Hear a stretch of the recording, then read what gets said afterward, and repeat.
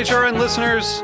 As we celebrate our 15th year, we are deepening our commitment to giving voice to the next generation of food systems storytellers, and we need your help. Our internship and fellowship programs help activate new possibilities for underrepresented and underestimated young people through experiential journalism, audio engineering, and production training. Through these unique programs, HRN helps food equity stewards build essential workforce readiness skills that expand their potential and foster economic mobility. Please consider supporting these critical programs. And with a minimum donation, you can be entered to win a dinner for two at an amazing restaurant in one of 8 cities and tickets to a concert at a great venue in one of those cities. We have incredible partners across the country who have donated, as they also share our passion for helping to educate the next generation of food systems storytellers. Check out heritageradionetwork.org/15 to donate and enter to win today. That's heritageradionetwork.org/15 to donate and enter to win today. And make sure you donate before March 31st. Thank you.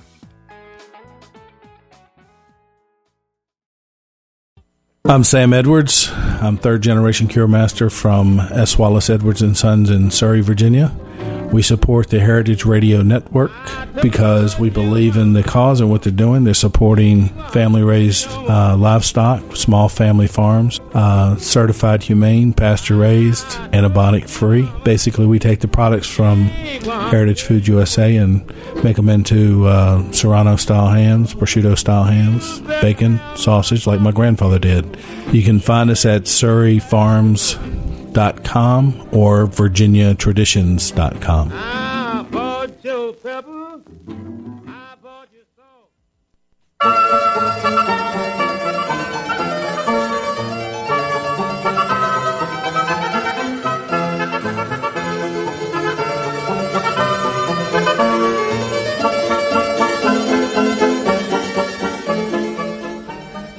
Hello there, and welcome to A Taste of the Past. I'm Linda Palacio, your host on Heritage Radio Network. And as usual, Taste of the Past will take you on a journey through culinary history. In fact, you'd think we're going back millennia, but how I've often said, everything old becomes new again, and we come right back where we started. We are hunters and gatherers, and today I have with me someone who has been gathering, but actually also hunting, for quite a while, and in fact, she even says that she feels she's at the crossroads of the Stone Age and haute cuisine. I'm talking about Connie Green, a forager and author of a just-released book called The Wild Table. Connie is the founder and head huntress of Wine Forest Wild Mushrooms, one of the most highly regarded wild food businesses in the United States. She sells to fancy chefs and restaurants and gets her hands dirty in the dirt, and this book is just an absolute revelation for hunting. And I would like to welcome you, Connie. Welcome to the show. Hey, Linda. It was wonderful talking with you last week. I got to sample some of the recipes. Sarah Scott did a lot of the recipes for you in the book, and last week we had a sampling at a restaurant here in Manhattan called Print Restaurant, and I got to meet Connie, and it was wonderful to speak with you, so I thought you would be perfect to talk with us today about foraging. Tell me a little bit, how did you get into digging in the dirt for mushrooms and greens? Well, it started out with my grandparents, like many of our grandparents were farm people. Excuse me. And it ended up with, just as a part of the life around my grandma and grandpa's farm, was extending the boundaries of agriculture to gather things that weren't part of the farm, berries and wild grapes and sassafras and such things. So it's sort of been with me since I was a kid. Oh. Well, you do say that you... in the book, you said you use a lot of references to crossroads, and the first one that I saw was the crossroads, as I said, of the Stone Age and haute cuisine. Why don't you go into that a little bit? What do you mean by that? Well, I began by wild mushrooms, like many of us.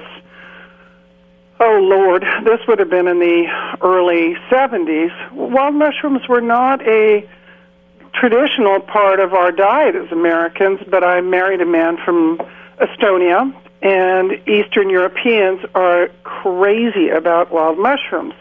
So I began adopting his and learning from him, and at that point finding more chanterelles than I knew what to do with, and taking them into restaurants where I found myself facing a lot of chefs that did not understand what spectacular ingredients these were. And it began in that way with sort of reintroducing or introducing a lot of American chefs to wild mushrooms that had been a precious part of cuisine in Europe and in Asia and many parts of the world except here. Mm-hmm. So that, excuse me, Linda, that chefs presenting them with a toy that they had no knowledge of and introducing it into their very refined food, so that chanterelles that now we think of as a sort of a fixture of very fine restaurants, but at one time were quite rare and unknown. Wow. Well, what I failed to mention is that Connie is out in the Napa Valley in California. And, in fact, one of the chefs that she sells to regularly, well-known Thomas Keller of the French Laundry and Per Se here in New York City, he wrote the foreword to your book. Yes, he did. So when you first tried to sell to these chefs, you said you got a weird reaction, and you mentioned another crossroads, the muddy jeans and twigs in your hair, meeting up with the crisp Chef Whites and Viking Ranges. I mean, you would just go into their kitchens? I did, and in fact, initially, the French chefs that I ran into were accustomed to getting their ingredients flown from Europe. So here I come breezing into kitchens carrying chanterelles that there were two chefs in particular who did not believe they grew in the United States, when in fact, at this point in time, all these years later, a lot of the chanterelles that are used in Europe actually come here from the Pacific, Oregon, Washington, and California. The French thought they owned them, right? Yeah, well, they did indeed. And they were rather persnickety about the fact that ours looked different and so on. And at that point, I gave up on some of these older Frenchmen and turned to young American chefs at that point. And strangely, and to kind of my amusement, some of these old traditional French restaurants ended up closing and making way for some of the chefs that we know and love now as part of the birthing of American cuisine.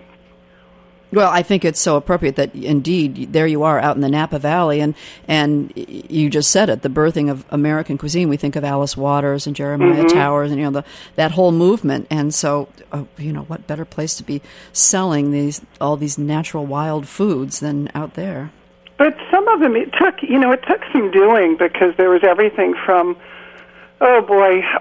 people not understanding that you have to thoroughly clean wild mushrooms because they're coming right out of the forest floor, to, I remember these were never inexpensive ingredients, and I remember looking at one kitchen where people were prepping these, and they were cutting off the entire stem of the chanterelle and sweeping it into the garbage.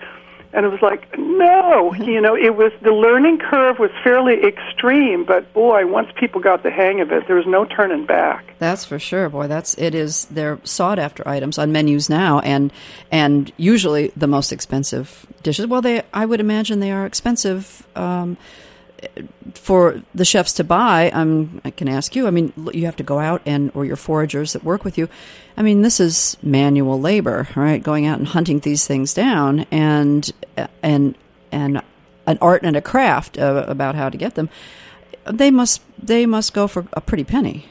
Well, yes and no. Now chanterelles, because once you become a good forager, and in the case of ingredient, let's say chanterelle, since we're talking about that, they reoccur in the same places each year, so that once you've established where your patches are, it can vary a bit from year to year, but once you've figured that out, it's a bit like farming, except without all that burden of a tractor and all of this sort of thing. You return to these same places. You take very good care of your patches. And I set a record once. It seems quite inconceivable to most mushroom pickers, but on one day I picked 265 pounds of chanterelle. Wow. So that with the abundance of places and people that now know where to gather chanterelles, chanterelles are not as expensive as you would think. Well, I know I find that we have them out here in the East as well. I mean, they're not, they're not just out in the West Coast, but I'm sure there are some things that are just out there. Now, your company, The Wine Forest, sells primarily mushrooms? Primarily mushrooms, but there's also wild berries. There's things like ramps, the wonderful ramps. Mm-hmm. There's things that are beloved in various parts of the country. For instance, back east, you all have not only chanterelles, but beautiful fiddlehead ferns that grow in the ostrich ferns that grow throughout New England and parts of the Midwest. Then in the Midwest and Mid-Atlantic into the South, wild ramps are one of the most treasured wild ingredients. It's a sign of spring, right? Indeed. And then morels that grow here and there unpredictably and trickily all over the country. In fact, the first wild mushrooms I ever ran into were in Madison, Wisconsin, where I transferred and went up to school. And here back in 69, 70, 71, the little farmer's market there, long before it was sort of sexy anywhere else, here Midwesterners, I learned, had been picking morels for decades and decades and decades, long before all the very cool people in the East and the West caught on. That's right. Well, when I was a child, I had an uncle who had Eastern European roots, and he, indeed, just as you mentioned, he was a forager, and he would bring back mushrooms I would be afraid to eat, but he knew what he was getting, and the morels always did kind of scare me, but they were inevitably delicious, and that was in the Midwest. Of course, Madison, Wisconsin still has one of the best farmers markets, I think, in the country. I think it's hardly ever stopped. Yeah, exactly. What do you sell to? Does your company sell to any gourmet shops, or is it strictly chefs at restaurants? I'm lucky enough that I've sort of forged my own path. And, part of the wildlife is doing things. There's an element of freedom to it that's very important to me. And I like selling directly to chefs. Mm-hmm. So, by and large, I sort of avoid retail, and I sort of avoid little markets and this sort of thing, because chefs are just...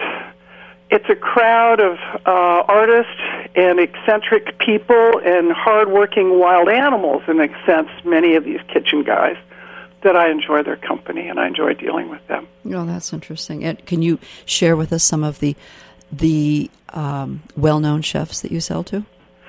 Boy, well, Thomas Keller is certainly well-known. Mm-hmm. Julian Serrano in Las Vegas, who used to be here in the Valley, Michael Mina and his restaurants. Mm-hmm. Boy, I always draw a blank on this because I'm fairly egalitarian about this sort of thing.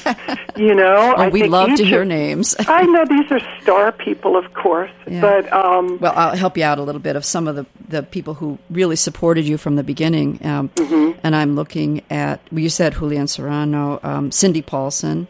Oh, but of course. Hiro Sone, Bradley Ogden. Yep. These are all names, and again, Jeremiah Tower, and of course, as you said, Thomas Keller.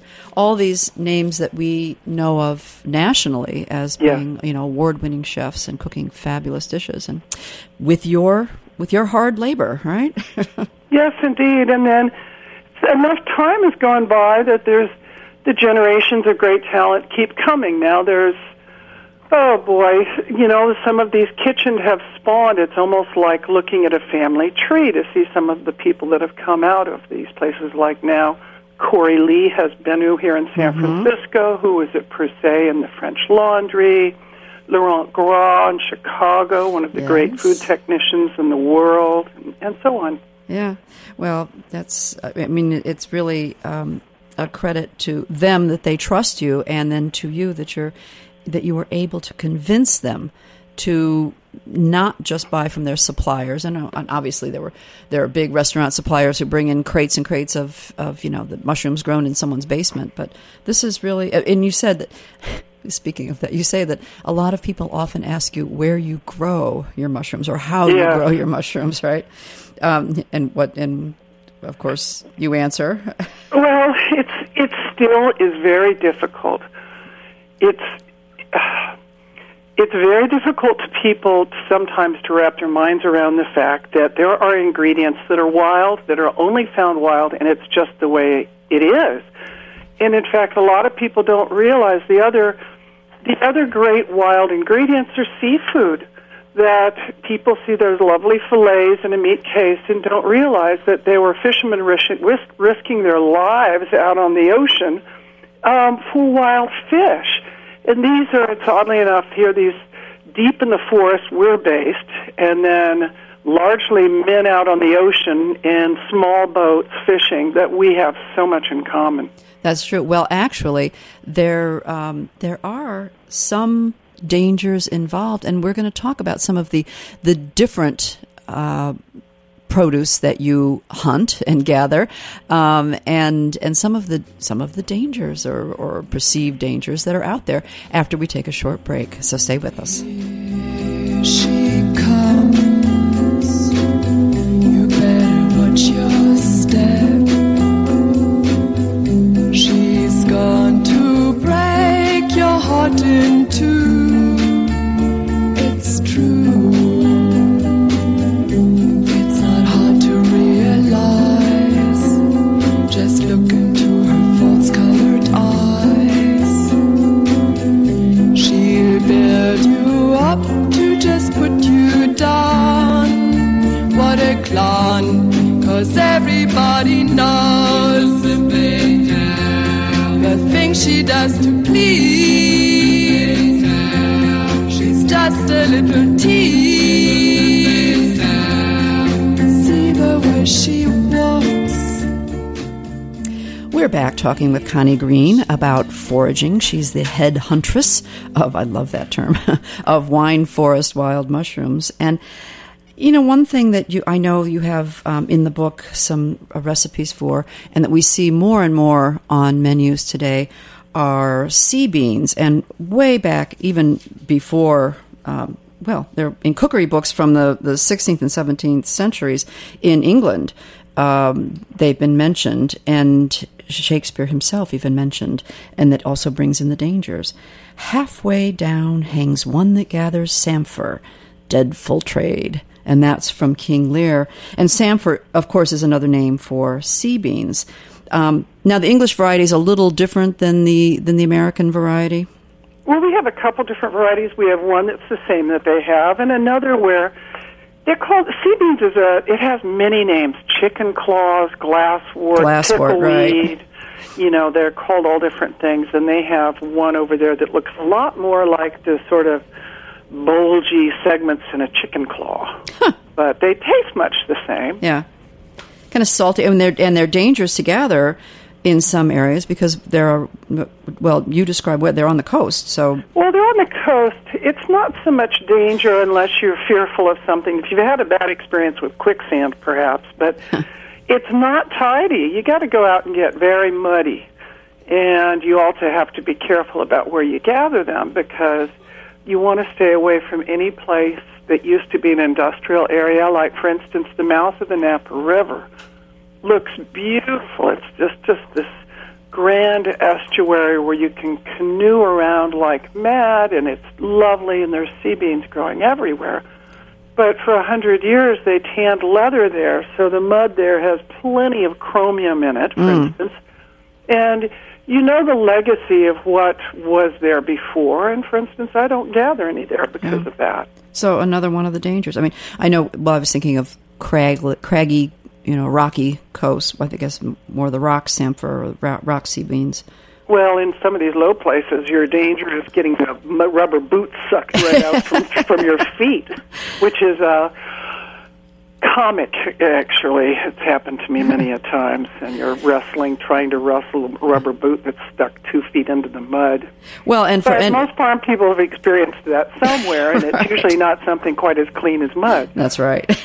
Well, and you mentioned something which any of us who've gone out in the woods, even for a walk, if not, looking, usually we're looking straight ahead, but looking down, looking for mushrooms, you mentioned that it's very easy to get turned around and lose your way. That's another danger, right? It is, particularly in flat ground. Like there's an area where matsutake are being picked now, and it's a place that I'm lucky to be born with an excellent sense of direction, but when you get into a flat forest where everything is all pine trees and all in the same direction, And, foragers do get lost. It happens every year. And this is why, GPSs are an incredible blessing. It's a modern, wonderful tool, but even a compass is mighty useful because it's a nasty, unpleasant, fearful thing to get lost and drift off in the wrong direction for ages. And this is something that when people go off hunting alone, you need to be mindful of before you set out. Well, now you cannot do all the foraging yourself with all the restaurants you have. So you have a group of foragers that works for you and with you? We have a sort of strange tribe that's sprinkled throughout the West, and even some folks up in Nova Scotia. Like, for instance, there's a small town up in the Olympic Peninsula where partial people that are employed less and less in logging. And there's a group of about 8 folks up there that pick chanterelles for me every year. And then I've also got another little tribe, and it's in various places. And then in addition to that, I think of them as my beloved mushroom cowboys, these a group of about 10 fellows that drift around the West. And this is particularly useful with morels because morels rarely occur in the same place year after year. Well, you refer to the picker camp or forager camp. Describe a setting of that. It sounds like you have a good time. Oh, we do indeed. Well, particularly in the case of morels, we have this past summer, there won't be a great deal of it this year, but when there have been huge fires in the West, wherever the site of those fires were, come spring, generally in May, this is when people start drifting into those areas.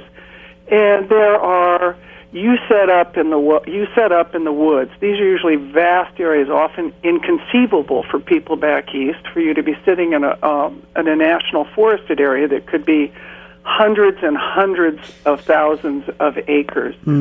And setting up camp, in some cases bringing screens and so on to deal with drying morels, and being very, very self-sufficient at that point.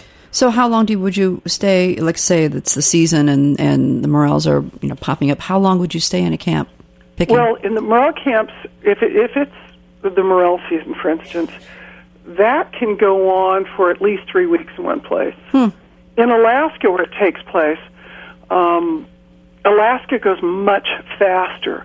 The difference in Alaska, however, that's very challenging is that it's hard to stop picking. And when the sun is up 21 hours a day, it ends up being very exhausting, and people try to pick mushrooms as fast and as long as they can. And it's, oh boy. Then you have to carry them all back. One of the tools that's very useful is goggles for your eyes to make yourself stop and go to sleep. Oh, wow. Yeah. Well, you mentioned as you call it, the fundamentals and etiquette of foraging, and I would take this to be sustainable practices. Yes. And what are the sustainable practices of foraging? Well, sustainable practices is you take, in the case of mushrooms, for instance, you end up taking very good care of the skin of the earth where they're growing. You pick the mushrooms, you cover up after you've picked, cover up the duff slightly. You do not get in there with a rake and root around through the dirt trying to find up every little button that's in the ground. And in the case of, for instance, something like ramps, which is a much more sensitive, ramps or a wild leek or a wild onion that grows in great glades in a great portion of West Virginia, Wisconsin, all over the place. Mm-hmm. These are bulbs, and when you pull up the entire ramp, you don't clean out an entire area. You can pick in little clumps and little strips so that you're it's like thinning out your garden, sort of. Right? Yes, yeah. And you're always leaving a good portion of these to sort of fill in from the areas you've removed them. And in the case of, let's say, fiddlehead ferns, the little fiddlehead scrolls are coming out of the fern. With each plant, with each clump of the plant, you never take them all. You've got to leave at least half of them. It's wise to only take like 3 fiddleheads per plant, and then let it go. And then you have something that you can go back and harvest year after year after year. And a sharp knife for the mushroom, so you don't take the whole thing with you, right? People, that's a bit of a, people have different schools of thought about this. And in some cases, a knife is good. In others, you pull up the entire mushroom, trim the little base off, and so on. Keep it down. Well, good lessons to learn before people go out. One thing that surprised me, and you mentioned the pine trees, were the evergreens. You have a whole section on spruce tips and Douglas fir tips. Mm-hmm. What do you do with those? I would never have thought to use those as an edible source. Well, I know it sounds very particular. It sounds very peculiar. But in Alaska, they have a very nice tradition of spruce tip syrup, and I ran into that many years ago and found it absolutely delicious. And there's you can, in spring, just nip off a little piece of this and taste it, and you'll taste this beautiful citrusy flavor. Now, these are the pale green little new sprouts that come out of the tips, right? Right, and there's a little extra bonus to those. There's a logic behind that, which is in the far north, where vitamin C is not particularly available, these are intense sources of vitamin C. And I would, certain foraging animals, certain browsing animals will nip off these little tips as well. And it varies from tree to tree as to what it tastes like and from conifer to conifer. But out in the west, we have Douglas firs, and they have a particularly delicious flavor, but each one is a little bit different. And I've got, in the book, there's beautiful photographs of fir tip martinis, because I've done everything that did look nice. From something as civilized as Douglas fir tea, which you can do, which is quite lovely, to infusing those tips or even the mature needles in vodka, steeping this for a while, doing a fir-infused vodka. Well, and the photograph, it showed it turning a beautiful green color. Yeah, it's actually lovely. And then you can leave a little tip floating around inside the martini glass. Or you can do something that's a bit perhaps more useful and make a syrup out of this. And then use that syrup and put some aside, save it for Christmas, and have it for pancakes or waffles. Oh, interesting. Oh. Or even add to, I can see in mixed drinks, a little of that spruce tip syrup would be nice in there. It would. Now, certain things that you talk about, I am jealous of your location. I mean, things that we don't get out east here, and huckleberries. That's one of them. Huckleberries are something that you get, and we don't get those out here. Well, you have wild blueberries. Wild blueberries, we do. Yeah, but the huckleberry is a little different. Yeah. Huckleberries. We have two kinds of We actually have more than two kinds of huckleberries here. You actually have something called a huckleberry there, and the wild blueberry. But these things are so closely related. That my understanding is most people I know back there prefer the wild blueberries to your strange little version of the wild huckleberry, which has little seeds in it. Lots of seeds, yeah. But, it sort of brings up the issue of one of the wonderful things about the diversity of habitats in this country is that, and it was a challenge in the book, to come up with a spectrum of things that if you're sitting in Maine, you could find some of these things, or you're sitting in Washington State or Idaho. But we all have these, delicious little local specialties. And wild blueberries, my heavens, we were very fortunate to have a lot of those. The little low-growing bushberries, yeah. When you talked, aside from the sustainable foraging, you talked about seasonal foraging, and you mentioned 5 seasons. Mm-hmm. Well, what's your 5th season? The 5th season is Indian summer. And Indian summer is it's a little limbo land between summer and fall, because there's so many wonderful things that occur during that gap in time, which there's an awful lot of us that it's our favorite season. This True. Strange transitional zone. So there were things that just fit in very tidily there, so we've included that as a season. Okay, so it's November in California, in the Napa Valley. What are you looking for now? Oh, because here's another odd thing about our seasons out here.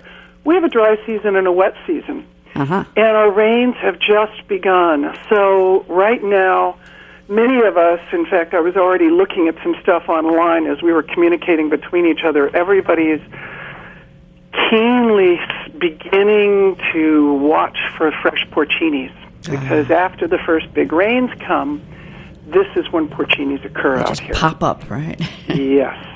Wonderful. And they can. And the world comes to life, and there's a coating of green already starting. We even, as your world back there starts falling asleep, our world is really coming to life with a lot of the delicious wild greens as well. Oh, wonderful.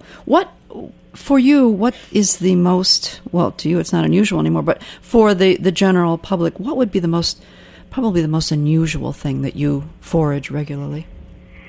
Maybe I already mentioned the spruce tips and the Douglas fir tips. I think the spruce tips and things are pretty unusual. We have a funny mushroom out here that I'd really thought long and hard about whether to include this in the book, and went ahead and just did it. We have a little bitty mushroom that grows out here that exists just in a little band of the coastal Oregon and down here into sort of midway through California. It's a little small russet-colored mushroom that tastes like maple syrup. And that is greatly loved out here. It confuses the hell out of a lot of chefs. Is that the candy cap? Or yeah, that's the candy cap mushroom. Yeah, beautiful pictures, yeah. And it's an unusual mushroom in that it's used primarily for dessert. A dessert mushroom, and it is profoundly mapley. Literally 2 mushrooms on your dashboard, which will dry out as you drive along, when people get into your car after that, they are perplexed as they can be as to what in the world, why your car smells like maple. Well, I have to say the pictures are beautiful. All the photographs in this book are tantalizingly wonderful. I mean, from feeling like you're in the middle of a juniper bush to a muddy forest to the wonderful recipes that Sarah Scott has developed. Just wonderful photography and wonderful descriptions, and your prose, I would say, is a nice, dreamy prose. I love reading your words about your experiences. It sort of makes you feel like it's a wonderful, fun thing to do. And one thing that you said that I really loved, and that is that the foods that you forage make today's heirloom varieties seem like they were born yesterday. So indeed, we've sort of gone full circle from all these, trying to bring back things and growing them and finding new varieties to going back to the earth and using exactly what was supplied and what our ancestors ate years and years ago.